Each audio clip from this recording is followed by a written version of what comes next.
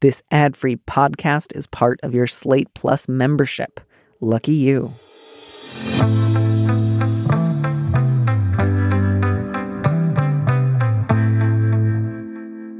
Hello and welcome to this mini episode of Big Mood, Little Mood. I'm your host, Danny M. Lavery, and this show is for you, our Plus subscribers. Our guest this week is W. Kamau Bell, a stand-up comedian, director, and author. He executive produces and hosts the Emmy Award-winning docuseries United Shades of America. And here we are reading a letter from a listener.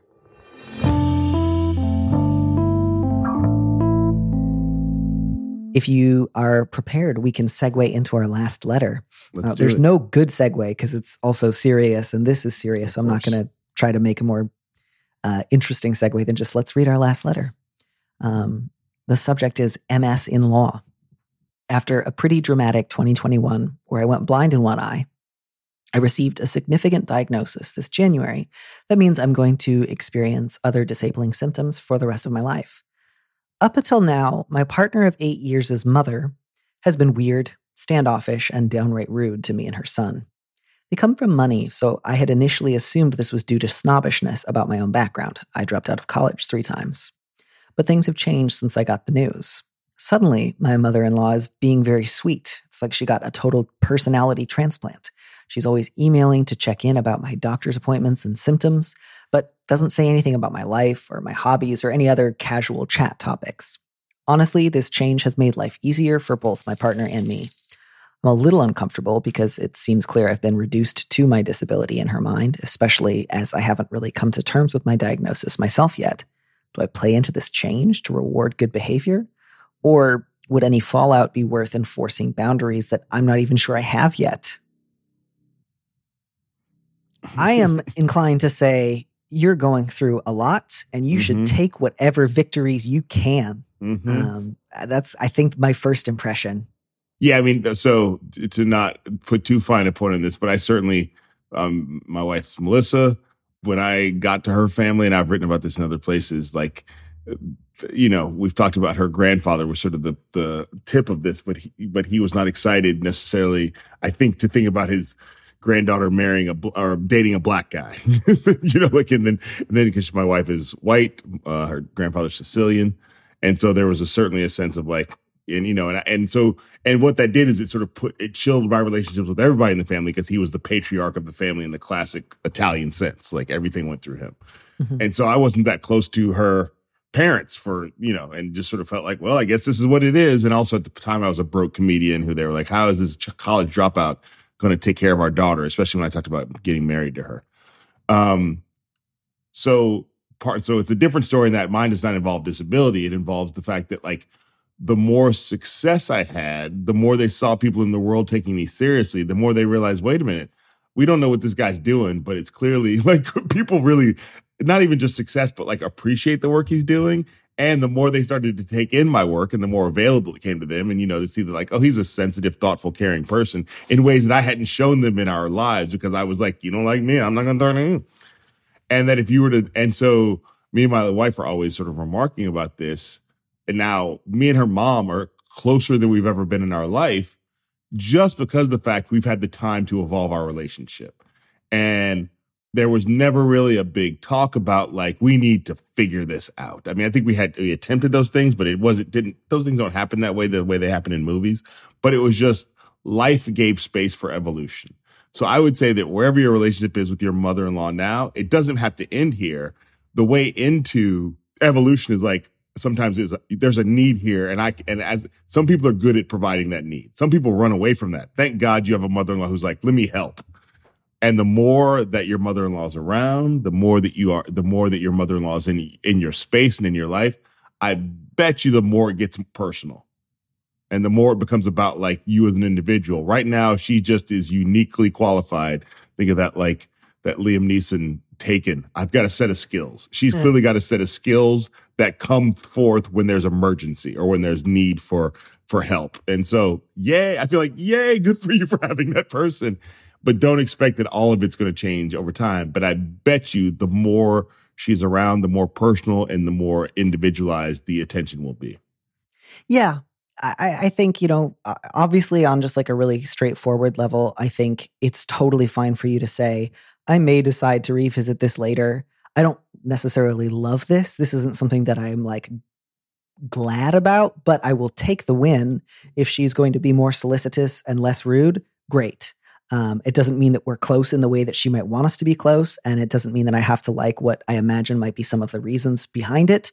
But, I have limited time and energy to expend upon a woman who has historically been kind of rude to me. And so I'm just not going to worry about this. Like, I will just take the win and go. And that would be absolutely fine. I also don't want to speculate too much, like why she did the classic, like Walter Scott pivot, like, "O woman in our hour of need, anxious, coy, and hard to please, when pain and anguish rack the brow, a ministering angel thou." Like, maybe she just is great in a crisis. Maybe she finds, other people's like diagnoses interesting. Maybe she just thinks of it as like a project. Maybe she has weird thoughts and feelings about illness and diagnoses. I don't know. For whatever reason, she finds this like worthwhile to talk about. She finds a new interest in you. As long as you're not finding it like horribly invasive, or like she's trying to insert herself into like appointments or planning that you don't want her, that's fine. And I think the other thing is like, you can always decide to discuss this later. You say like, I don't even know what boundaries I want to have with her around this. And so my suggestion there would be, consider having a possible conversation with her after you've spent a little time thinking about what boundaries you might like. And you might find that they kind of come up in the moment. Like you realize, oh, I actually really like that she did this, or this actually kind of reminds me of how much I wished that she had done this 8 years ago, and I don't want this from her now. So give yourself time and space to talk about possible boundaries, with yourself, with trusted friends, maybe with your partner. And then once you have a clearer sense of what you would like, then you can think about talking about it with her. But yeah, just because you decide we're not going to have a big come to Jesus talk right now, it doesn't mean you can't choose to have one with her in a month or 6 months or a year. So, there's no pressure outside of what you need and what feels important to you. So don't feel like you have to decide now.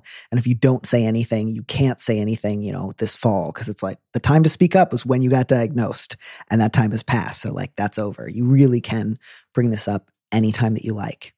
And yeah, I'd maybe talk about it with your partner as well and say like, have you noticed this too? This is strange. Has she done this in the past with other people? What's your sense of how this sort of lines up with her behavior and other aspects of her life? But yeah, you can also just say like, it's kind of nice that this difficult lady was nice when I got diagnosed, and that's it. No more and no less. Like, I think there can be ways in which it can feel like, is it okay for a relationship to improve slightly if that doesn't mean we then also really dig in deep and figure out what was wrong before? You can also just think of her as somebody who you fundamentally like hold at a little bit of a remove in your own heart, but are also not so deeply invested in that you want to have like a big, honest conversation if she hasn't earned your trust on that front. All that being said, you also absolutely can. If you decide, again, tomorrow, in 6 weeks, in a year, in whatever time frame, if you feel like, actually, I just feel really uncomfortable not acknowledging the elephant in the room, and I would just like to say something like, it's been really nice to see the way in which you've been so supportive since I was diagnosed. I also just want to acknowledge that historically, you have not been this, I haven't seen this from you before.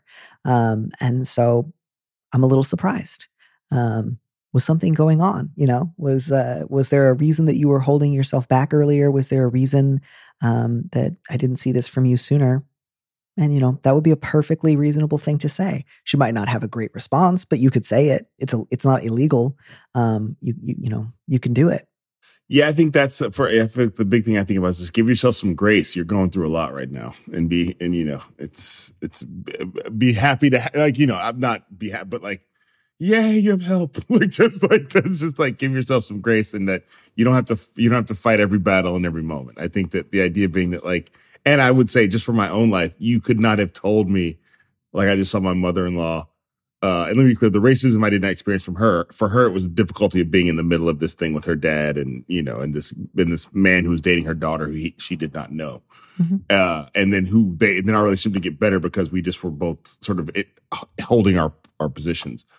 But like when she left this weekend, she stayed at our house for the past week and She went out of her way to come give me a hug, which is not a hug that I had maybe for the first few years of our relationship. And she's very gracious, and I'm very gracious back. And there's sort of this subtext of like, we both know what we went through to get here, but we haven't talked about it, and we may never talk about it. Because I think the more important thing is to live it, is to be like, I make it clear, like, you can come stay at our house whenever you want to. You're like the most fun grandma that my kids have, which is a lot because my mom's still around. But my wife's mom's grandmothering is like the on the floor doing all the stuff. My mom is the wisdom, Yeah. Although she'll dance occasionally too. But like sort of like the idea being that like we may never have the big all on deck conversation, but the actions that we're living make it clear that we both are aware how stuff is shifted, and we prefer this version versus the old version. So yeah. I think don't always expect that you may never get the full conversation, but if things keep shifting in a positive direction, it's just clear that that things are changing. Yeah. And it can be really subjective. Like, it's all a question of what works for you. There might be people who would feel like, I have a pretty utilitarian relationship with my in-laws, and as long as there's not like active conflict or hostility, that's all I need. I don't need them to know the inner workings of my soul. I don't need to share every like frustration with them as they come up. I just want to like have a smooth every other Christmas, and that's it. And that is fine. And somebody else might say, I actually, really value my relationship with my partner. Something that feels important is that we have like pretty honest relationships with one another's families. And so I'm willing to, name a dynamic or identify something that they really want to go unspoken. And I'm okay with being a little uncomfortable in order to do that. That is also great and fine. It's really just a question of what do you feel okay with? So, you say, I'm a little uncomfortable because it seems clear that I've been reduced to my disability in her mind. Just ask yourself more questions about how that makes you feel, especially given that it doesn't sound like she had a very comprehensive feeling or idea of you in her mind prior to this. So it's not as if you went from thinking she saw me as this complete, well-rounded person and is now downgrading me so much as like she thought of me as like maybe an irritant or an encumbrance. And now she thinks of me as a slightly interesting project. Neither of those involve seeing me as like the full and rich and complicated human being that I am. Does one really bother me more than the other? Or do I just worry that I'm supposed to be bothered more by one than the other? What do I want from her? Would I rather have like an awkward fight and then maybe more frostiness? Or would that feel preferable to me than like never acknowledging this big change? And I would just say whatever comes up for you as you ask those questions is totally appropriate and totally reasonable. Anybody might have a number of different reactions to such a situation. And it's really just a question of, what do I want from her? What would be my best case scenario? What would be the worst case scenario? And what's kind of the in-between areas that I might consider swimming around in for a while? But, my bottom line is you have a lot of freedom to pursue different conversations if you feel prepared to. You do not have to have any of those conversations. You are not like doing something wrong by letting her get away with something if you just like take these nice emails at face value and then occasionally say like, by the way, we never really discuss our hobbies. Would you like to? You could also say that. Yeah, and I think let's also not forget, and I think this is a key part of this, literally one of the oldest tropes in the history of entertainment is mother-in-laws not getting along with the partners of their kids. So like we have to You're not alone, like, yeah. You're not in some sort of like uncharted territory. So it doesn't, and often that just means that like mothers have a hard time letting their kids go no matter who that partner is. So I think like let's just be, and I know there was rude behavior, but I think just remember you're not walking alone. on, you're not alone. You're walking on well-trodden ground. So for me, that's actually of course, this is a thing that happens for lots of different reasons. It's not just me and this person. Mm-hmm. My last thought here, because I know we do need to wrap up, is just you should also give yourself a lot of permission to milk anything that you can. Again, like you've been through a lot with this lady. If you're ever like, oh, this conversation is getting kind of boring, I'm going to maybe play up how tired I'm feeling so that she immediately rushes to, of course, I'll leave you alone. Do it. You have my full permission, whatever you need to do. Yeah. And good luck. Let us know how that goes.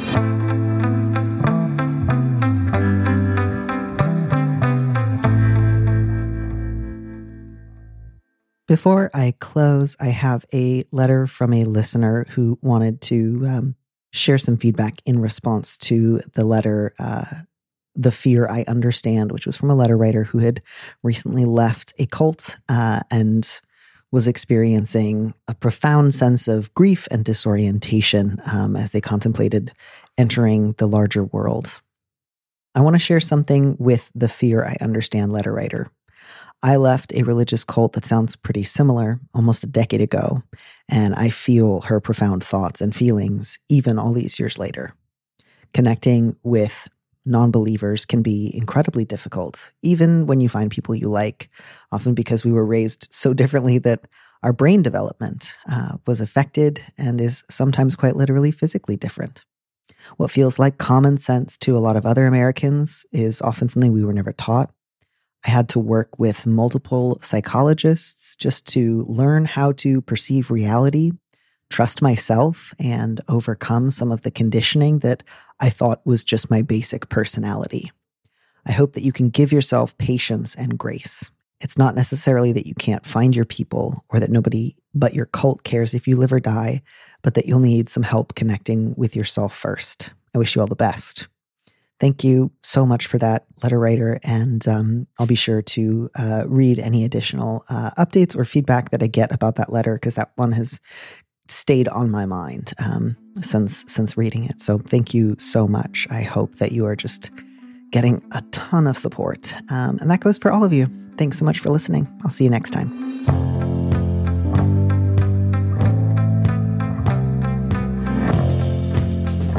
Thank you for joining us on Big Mood, Little Mood with me, Danny Lavery. Our producer is Phil Circus, who also composed our theme music.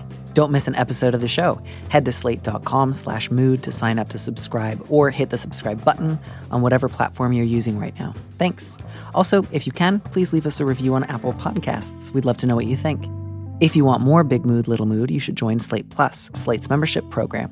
Members get an extra episode of Big Mood, Little Mood every Friday, and you'll get to hear more advice and conversations with a guest. And as a Slate Plus member, you'll also be supporting the show. Go to slate.com/mood plus to sign up. It's just $1 for your first month. If you'd like me to read your letter on the show, maybe you need a little advice, maybe some big advice, head to slate.com/mood to find our Big Mood, Little Mood listener question form, or find a link in the description on the platform you're using right now. Thanks for listening.